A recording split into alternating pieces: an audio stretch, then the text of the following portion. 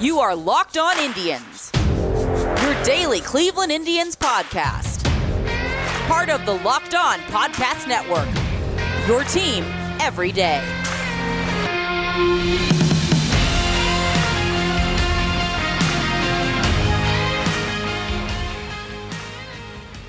Hello, baseball fans. Welcome to Locked On Indians. I'm your host, Jeff Ellis, formerly of 24/7, Scout, and a myriad of Cleveland sports blogs.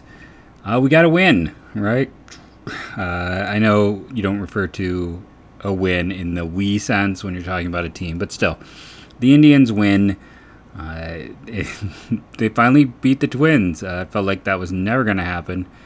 And the reward for that is the Milwaukee Brewers coming into town. We'll preview the Brewers in the third part of the show today. Brewers are very good, and the Indians unfortunately get Woodruff and Burns in that series. So yeah, like I said, we'll talk about it. It's going to be rough, but we'll get there. We'll discuss it in a bit. But let's talk about the win. Let's talk about some baseball savant stuff in the second part that I promised we'd get to when we didn't get to it on yesterday's show. I also want to talk about Jose Ramirez's place in Indians history as of now, and possibly what it could be if the Indians let him play out his contract. But let's start with the win today. Cal Quantrill. I mean, what a revelation. Even in your best hope, expectation, thought for him, he wasn't going to be sitting here with an ERA barely over 3, having started the majority of the season. It's just a phenomenal story. It's phenomenal development. And, you know, I go back to Nathan Kinsley, who sent me that tweet about 2-3 weeks ago, where you look at Quantrill, you look at Musgrove, you look at Snell, you look at Clevenger, you look at Yu Darvish. Now, I know Clevenger didn't pitch this year, and he wasn't actually in that tweet, but still, Quantrill's got the highest WAR of that group. And then, Josh Naylor was at least league average before he got hurt. Gabriel Arias is the top 3 prospect in the system, in my opinion. I think it's hard to argue against him being top 3 in the system. And then, Cantillo's barely gotten to pitch this year, and he's shown some really good stuff when he's given those opportunities, and I thought he was the number 2 piece. I thought he was the guy who was perfect for the Indians' developmental curve. So we'll have to wait and see, but oh boy. Like I said, that Clevenger trade has a sincere chance to be Cologne Part 2. I know that's crazy because they got like a top 5 MVP candidate who, happened to unfortunately have his career end at like age 26 or 27. And then they got a very good lefty who for his last year and a half in system was a Cy Young. But before that was just a solid rotation piece. This could turn into that. I mean, 6 pieces, varying degrees of good with all of them. I'm going to stand by it. But Quantrill, 7 2/3 innings, 4 hits, 1 earned run. That was on a home run in the second inning, 5 strikeouts, 2 walks. Blake Parker finished off the 8th, and then Clase had a perfect inning for his 22nd save. ERA for him now down to 1.48, who reached base multiple times in this one. We talked earlier in the year how this is not a team that walks much, and I thought that could be an issue. Miles Straw with 3 tonight, and that's something he does well. That's another, on top of just being an elite defender, having great contact skills, excellent base runner, great speed. Something this lineup missed was someone who could work counts since Carlos Santana left, and that's what Straw brings. 3 walks tonight. Jose Ramirez, Franmil Reyes, Oscar Mercado had your other ones. And Straw also managed to hit. Jose Ramirez had the hit and the walk for his 33rd. His hit was, and Franmil also had a hit and a walk. Franmil had his 28th. Jose Ramirez had his 33rd. 2 hits by Harold Ramirez after some of his scuffles. Nice to see Yu Chen Chang had a 2-hit game as well. Extra base hits, a pair of doubles for Harold Ramirez and Owen Miller. So Quantrill has to be your player of the game. That's one of them. That's one of your 3 stars. That's pretty easy. At the end of the day, I am tempted just to go with Ramirez and Franmil for the home runs, along with each having a walk in this one. I know there were multi-hit guys. Harold Ramirez had 2 hits and a walk, and the guy who reached base the most was Miles Straw. But I lean into a 28th and 33rd home run of the year.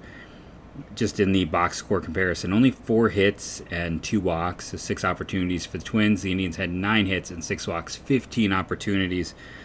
Andrew Alpers pitching for the Twins. I think I have it still open. You go get, I just went to look to see maybe a chance he's related to Matt. I'm sure other people had that thought. No, he's from Saskatchewan, which, first of all, good on him.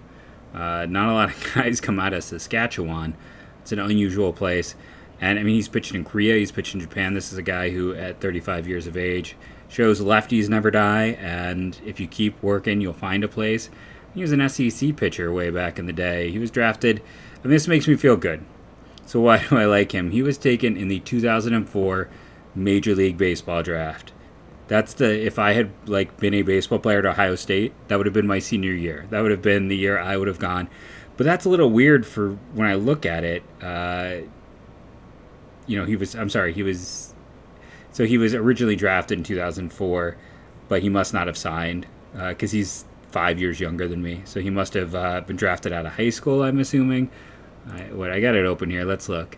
Yeah, so he would later on get drafted in the 10th round 4 years later in 2008. He was a 12th round pick. So I appreciate someone who is relatively close to me in age, where I can look at his draft year and be like, hey, I was still in college as that occurred. He also has a Baseball Reference profile clearly written by him. This might be the most in-depth profile I have seen on any guy who has as little experience in the big leagues as he has. I mean, he's got 29 games, and it's a short novel. He's got 36 reference pieces. It's always kind of fun. I don't know if anyone else does this, where you go through.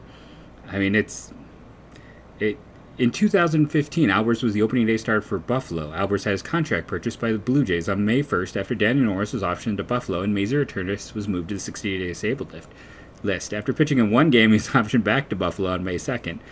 Stuff like that. I've always taken a perverse pleasure in okay, they wrote their own profile. It's a interesting one you can go check out. But again, I'm going to root for a dude who is at least close to me in age. So good on Andrew Albers. Not a great start for him. Not a great ERA, over 7. But he's out there fighting. He's not giving up on the dream. You got to love that type of player to begin with. Again, a pitcher who came out of Saskatchewan to go to Kentucky has constantly had to prove himself. Gone to Korea and Japan. It's a great story. Going back to the Indian side, nice win for the Indians. Gets them back to 500. Should we go over to Tankathon and just see what the updated draft rankings are? It feels like this should just be a part of the show from here on out. The win takes them from the 13th pick to the 15th pick, as both the Mets are now on a 2-game losing streak and the Angels a 1-gamer, so both those teams are below 500 while the Indians are at 500. The Phillies are currently sitting with the 16th pick after a 3-game losing streak, so knocks Cleveland down a bit in that area of competition. We're going to take our first commercial break here. We'll come back and discuss some Baseball Savant stats and then Jose Ramirez and kind of where he's putting himself in Indians history. Slow is just right if you're on vacation. A sloth, they're describing QuickBooks. More like slow books. It sucks you in and slows you down with manual processing, integration difficulties, glitchy delays that leave you scrambling for the numbers you need. Now is the time to make the switch to NetSuite by Oracle, the #1 financial system, because NetSuite gives you visibility and control of your financial inventory, HR, e-commerce, and more. It's everything you need to grow all in one place. With NetSuite, you can automate your processes and close your books in no time, no matter how big your business grows. Failing to switch to NetSuite will leave you stuck trying to make sense of your books while your competitors sprint ahead. 93% of surveyed businesses increase their visibility and control since switching to NetSuite, and right now, special financing is back. NetSuite is offering a one-of-a-kind financial program only for those ready to switch today. Head to netsuite.com/lockedon right now. Get special financing at netsuite.com/lockedon. netsuite.com/lockedon. Let's talk about some Stat Hero. We've talked about before, daily fantasy is it's a sucker bet for the most part. That's why it exists. That's why these things are such a big deal. This is why Yahoo and everyone else is trying to get in on their own corner, but because for the most part it's a sucker bet. It's like owning the casino, and when you're playing poker, that little bit that goes to the side, and I'm blanking on the term for that, but the house makes money, and they're making money while most lose money. And that's what makes Stat Hero different. It's the first daily fantasy sports book that puts the player in control of winning and winning within reach. Because instead of everyone going all against each other and you're fighting players who have an advantage, who are using computer programs and all those things, it's, the matchup and they're daring you to beat them. It's you versus the house in a head-to-head fantasy matchup. You're just trying to beat the computer. You're not worried about anyone else, just you. You name your stakes, winner takes all. You have the advantage. Stat Hero is showing you their lineups ahead of time. No one else does that. You are in total control. Stat Hero is the DFS the way it's meant to be, one-on-one. Go to stathero.com/lockedon. Sign up for free, and right now you can get 3 times back on your first play. They're giving you a 300% match. That's unheard of. Go to stathero.com/lockedon. stathero.com/lockedon. So baseball savant data. There's my never going to break myself for that. It's interesting you look at this because just when you're looking at the whole team stuff, the only dark red belongs to Franmil Reyes. Barrel percentage, exit velocity, expected slugging, weighted on base, expected weighted on base. He's just... And then I need to find, I'm pretty sure I liked the Eno Saros tweet, most improved plate discipline compared to the first half. Swing percentage on balls outside the zone. Guess who has the biggest improvement? Who's the number one player most improved on swinging percentage of balls outside the zone? It's Franmil Reyes. Who's sixth? Owen Miller. So keep that in mind. Randall Gearchuk, Brandon Nimmo, Eli White, Fernando Tatis, Nick Solik, Michael Brantley, Salvador Perez, Kyle Seager, the other players, but 6 Owen Miller, 1 Franmil Reyes. Franmil Reyes needs to be the Indians' number one concern this offseason. The number one thing is to try to get him locked up long term. You got 3 more years of team control. He's just entering arbitration now. It is a perfect time, especially if the league is legitimately going to consider adding in that floor to salary. Might as well go and keep these guys who are excellent, who are your top players, because that is what Franmil Reyes is right now. Franmil Reyes is... he's one of the best power hitters in baseball. There's no other way around it. If he had been healthy, if he had not missed games, I mean, he is at 387 at plate appearances. Jose Ramirez is at 535. You're looking at 160 difference and, 5 difference in home runs. Like, Franmil Reyes would lead this team in home runs if he had been healthy. That's just the truth of the matter. He has been so good. You want to know who's in the blue? Ahmed Rosario in barrel percentage. And because these are the players who are the extreme ends. These are the high blues, the guys who are the extreme low, extreme high. And then Miles Straw, because he doesn't hit the ball hard. All of his barrel, hard hit, expected slugging, that stuff is low for Miles Straw because that's just not his game. But at the same time, if we then turned around and opened up the Miles Straw page and went and looked at it, he would have this is just looking at the hitting data, and my computer's deciding to be super slow right now. We'd see the Miles Straw is in the elite of the elite with defense and speed. And again, computer issues are kind of plaguing me. Yeah, Miles Straw is second on the team in outs above average. Number 1 is Bradley Zimmer. Again, the elite level defense that Zimmer has shown throughout his career continues to show up, and that's why I think he's the perfect 4th outfielder. He's got some pop, and he can run, and the defense is there. The defense for him is always there. So Miles Straw, outs above average is 98th percentile, outfielder jump 64, and that's whiff percentage 97, walk 67, K percentage 65, chase rate 94, sprint speed 95. So it's all those little things in there he does well. Pulling up Bradley Zimmer. We'll see if my computer decides if it wants to load him or not, but he should have enough data. Then Jose Ramirez, 3rd best defender by outs above average. Yu Chang, Ernie Clement tied at 4th, and Bowers and Mercado. And then you have Josh Naylor as the last one, who's currently posting an above 0 score. Bad defenders, Owen Miller's been atrocious. Cesar Hernandez and Bobby Bradley, Jordan Luplow, Harold Ramirez, Franmil Reyes. That all about fits. It is interesting that in terms of outs above average, that Rosario is just league average. Not league average, he's a 0. He's not doing anything positive or negative to his overall score. Now we could spend forever here, so let's just look at hitters. Let's just look primarily at hitters that are kind of the major contributors, the everyday players. Ahmed Rosario is a fascinating profile. Outs above average is at 40. That's actually improved for him, so he's getting better there. He has a lot of dark blue. He doesn't barrel a lot. He has a bad launch angle. That's not in these stats, but low barrel, bad launch angle, which is why his average exit velocity is low and his max exit velocity is high. He actually can hit the ball hard. His hard hit is at 71, and he does hit the ball hard often. but he's not getting it in the best place to hit it, and he's not the angle that he's using. It's a complete slap approach. So it's one of those things. If you could work with him and refine that swing, there are signs here that he could be a stud.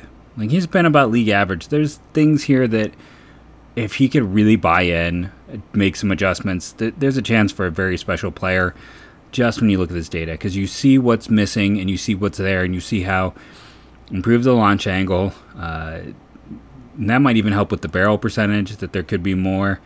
Owen Miller, he's been playing every day.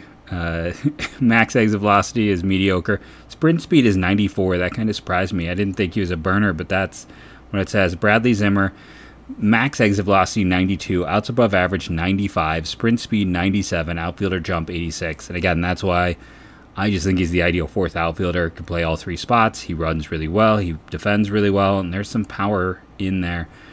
Harold Ramirez, he's another interesting one where bad barrel percentage, but good high hard hit percentage, and again, terrible launch angle. The difference between him and Ahmed is, they're kind of similar profiles for the most part. Ahmed strikes out more and walks more. But yeah, Harold Ramirez can somehow have an 88 in sprint speed, an 80 in outfielder jump, but a 26 in outs above average. I don't know how that happens.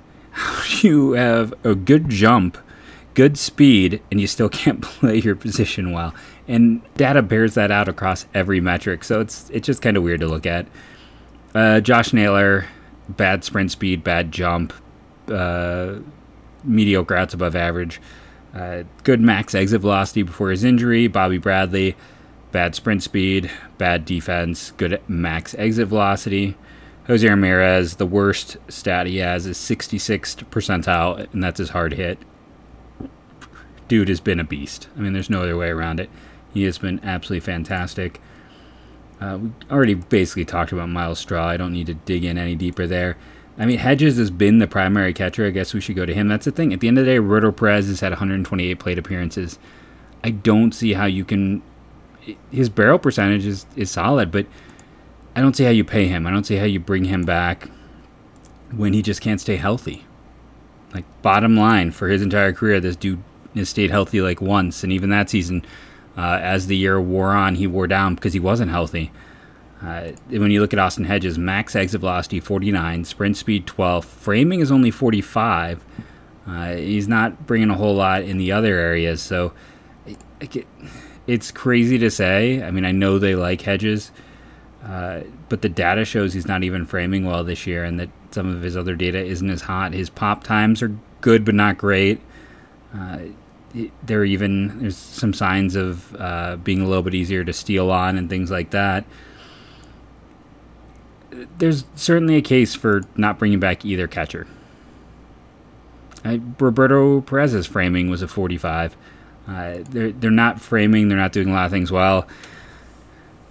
The problem with that is, plain and simply, though, is if you bring back neither, you don't have anyone. Lavastida got bumped to AAA because they want him to play every day, and they've got Bo Naylor at AA, and he's scuffling, and you can't move him up. Lavastida was fantastic in AA, so move him up, let him play every day. He is going to be added to the 40-man. He could be an option by late next year, but they likely bring back one of these catchers. I don't know. I lean towards Hedges because it'll be cheaper. And he's also used to kind of a backup role, so if things don't go well and you decide to go ahead and bring up Lavastida, he's going to be fine transitioning to that role. But the two-headed monster is catcher. Ugh, it's an ugly two-headed monster. It's not the good one. It's the bad version of that. So let's take a moment and talk Jose Ramirez now. Abrupt turn. But I had to... I was sitting there looking at some of the things as he's kind of moving up in the all-time Cleveland Indians charts. If you go over to Baseball Reference and you look at their top 25 players by WAR, this season has pushed him up to 22nd. He essentially knocked out Corey Kluber, I believe, was the player at a 32.3 who got knocked out. I'm trying to see if anyone else. Yeah. So it was Corey Kluber, was the 25th highest player by WAR in Indians team history. He got knocked out as Jose Ramirez has moved up. This is not a modern era list either. You go through this team and like players that I watched play, there's Lofton, there's Thome, and Jose Ramirez. That's it. Corey Kluber would have been one of the other ones. It's not a list of people. Some did pitch in my lifetime, but were just not guys that were when I was paying attention to the Indians. That's in a lot of guys are guys who just were not during my lifetime at all. So for him to break that, this is a team with played over 18,000 games in their franchise history. It says something that he is 22nd all time.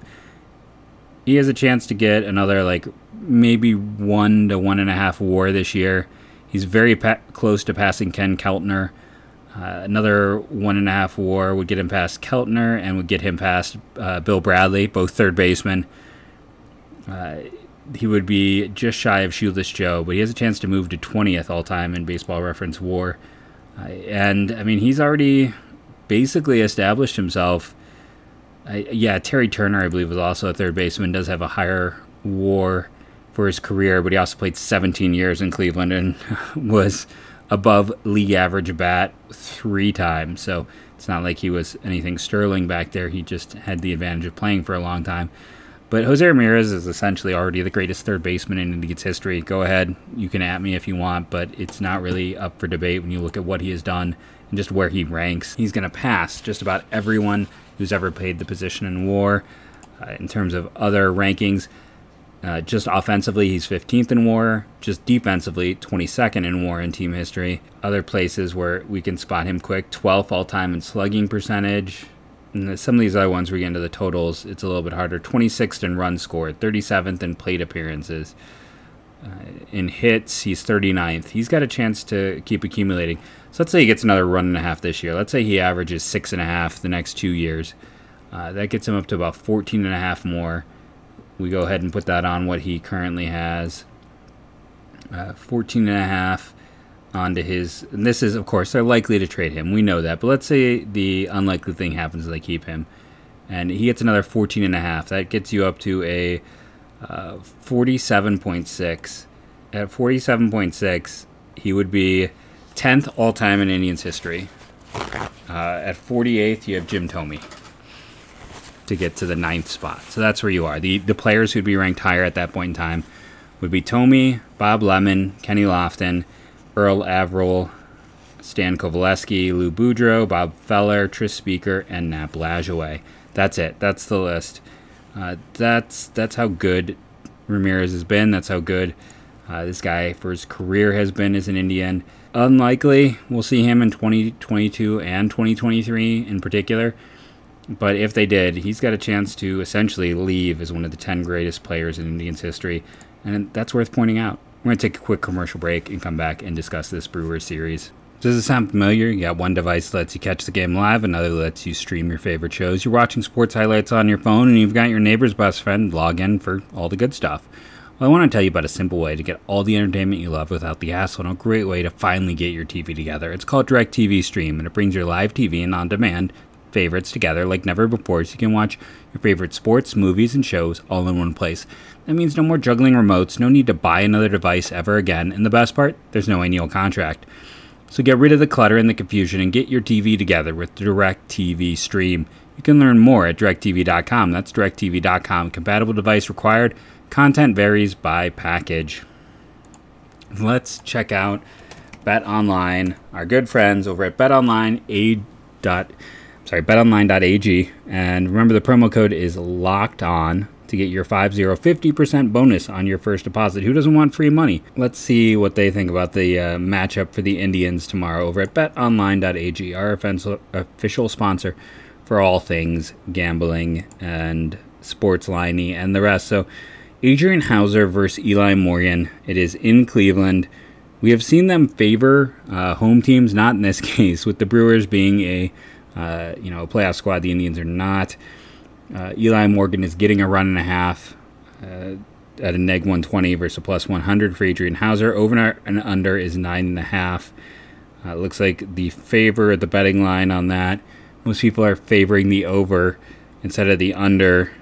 I don't know. I kind of think this could be a game where It's not going to get 9.5. I think I prefer that line. Maybe call me crazy, but that's what I think. Go check out BetOnline today for yourself. Remember, that is betonline.ag, promo code LOCKEDON. So let's talk about the Milwaukee Brewers. They're good. They're currently 86-55, 610 winning percentage, 12-game lead over the Reds, and they pretty much have that division locked up, led by a pair of elite starters, and they probably made the best trade of all season when they added Willy Adames, it's a fascinating deal. Because this is a guy, for whatever reason, could not hit in Tampa. His home road splits were unbelievable, and everything seemed to fall apart for him in Tampa when he was playing there. And Tampa has a wealth of infield prospects. When you look at someone like Taylor Walls, who is one of the best defensive shortstop prospects in baseball, Wander Franco, who is like a generational talent most people view as a shortstop. So they went out and they traded and got a pair of interesting relievers in that one, including former Indian prospect J.P. Fireeisen. And Adames has been unbelievable for this Brewers team. But let's just do what we do. Let's compare these teams position by position. Catcher, Omar Narvaez is the catcher over there. I thought that was a fantastic ad a few years ago when they got him from Seattle. Now, offensively, he's still been good. He's not quite as great as he was, but defensively, the ratings in all places show him to have improved significantly there. One could argue that this guy is one of the top 3 to 4 catchers in baseball because he's doing it with the bat and with his defense behind the mound. That's an easy win, and that was, again, just one of the better under-the-radar trades of the past few years. It's a very smart front office. I don't always love their drafting, I'll be honest, but the trades they make and the guys they find on the fringes, it's awesome. Moving on to first base, Rowdy Tellez, who they got off of, I believe, waivers, right? Wasn't he completely let go by Toronto earlier this year? He's been about a league average guy, not a good defender. He's good enough. You know, they're getting something instead of nothing. He may not play as much if guys like Tyrone Taylor were healthy. Mark Matias is still on their 40-man, interestingly enough. We will be lucky. I mentioned Willy Adames. We won't actually see him in this series. So that is it's something that will help the Indians out. But, yeah, they don't have a natural first baseman right now. They could use some pen help. Those are definitely some issues going forward. But I think the Indians have the advantage at first, so we're currently tied heading into second base. Colton Wong was on paternity leave. He's come back. He's played. He's had some injury issues this year, but he has still, for the most part, performed pretty well at that position. Let's see, a 114 runs created plus, a positive defensive value. The Indians, we know Ahmed Rosario has not been an above-average player at second base in his opportunities, so that's advantage. Milwaukee, moving to shortstop. If they had Willy Adames, it wouldn't even be up for debate, but he's hurt. So Luis Reyes has been slightly above average bat, kind of more as a utility guy, and defensively he's been okay. When I look over at the Cleveland side of things, like he's been worth 2 WAR, Ahmed Rosario's been worth 2.5. Now Rosario is playing significantly more. No, I guess not. Reyes is finding an everyday role for them, but this is advantage Indians. So third base, advantage Indians as well. The Brewers at third base have Eduardo Escobar, who I thought that was a smart trade from Arizona to add him. He's been great this year, and it's not a knock on him. A 127 runs created plus, about league average defense. He's done a lot of things super well. Doesn't hit a lot of home runs, but still is a very productive player. But that's just his data and the Brewers I'm looking at. So he has home run power. But like I said, great player. He's not Jose Ramirez. Advantage Indians. So the Indians currently carry a 2-point advantage heading into the outfield. Left field, Christian Yelich. He has not been the same guy. Like, he is having a natural aging curve these past few years. He is sitting there with a 109 runs created plus, 1.5 WAR overall in left field.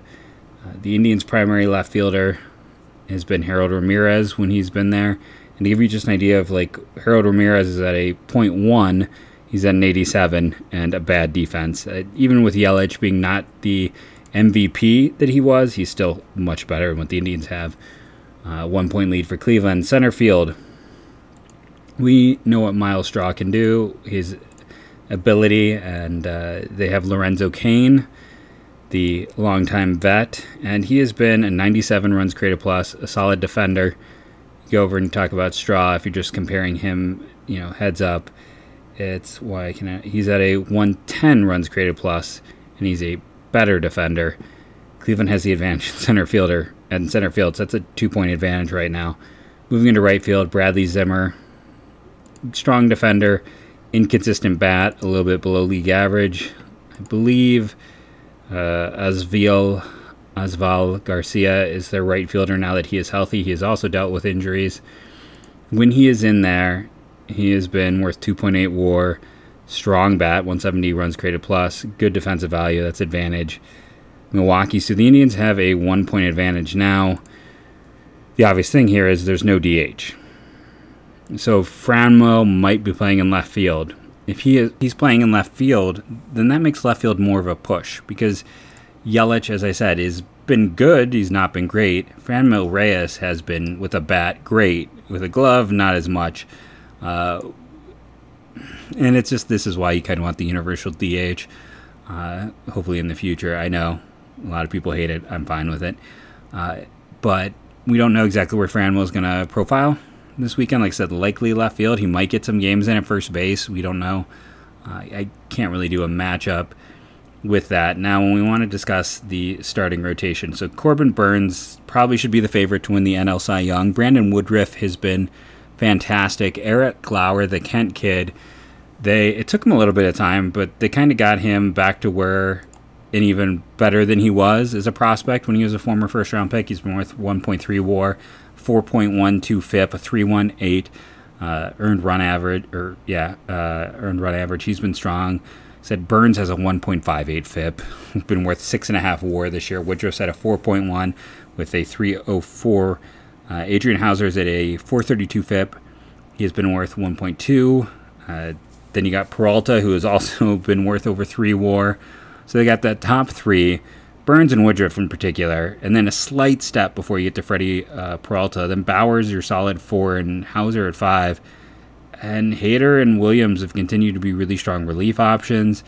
Brett Anderson, I guess he's been another starter for them. Good when he's been healthy, currently not healthy. Brad Boxberger has been okay. And then the rest of their pen has been a little bit shaky. And that's really what Milwaukee will likely look to. Well, it's like, I don't know if they're going to look to fix that bullpen, because at the same time, they're also getting to the point where they're probably going to have to consider trading someone like Josh Hader. I don't know what they'll do in terms of that position. It'll be interesting. The Brewers, they went out and traded for John Axford. He immediately went on the disabled list. John Curtis was someone they traded for this year as well, and he needed Tommy John. Peridomo and Justin Topa or other guys they've tried also hurt. The bullpen is still an advantage. I mean, Hader, Williams, Boxberger is a better 1-2-3 than what the Indians have. And in terms of matchups, you're going to take the Milwaukee pitcher in all of these. So it ends up a net advantage to the Brewers in this series. I also want to throw this out there. So we talk about this Brewers team and we look at them, and I talk about the fact that Mark Mathias is still on the 40-man there. Former Indians, was never going to be close to it for the Indians. They're a team where, they're not deep in prospects. They do get a competitive balance pick each year. I believe it would be a competitive balance B pick next year. I do see that Fangraphs, I'm going to strongly disagree with their prospect rankings. I don't see Tyler Black there, the guy I was a big fan of from Wright State, who the Brewers also like quite a bit and took in the first round pretty high. And I talk about things like prospects and players like that.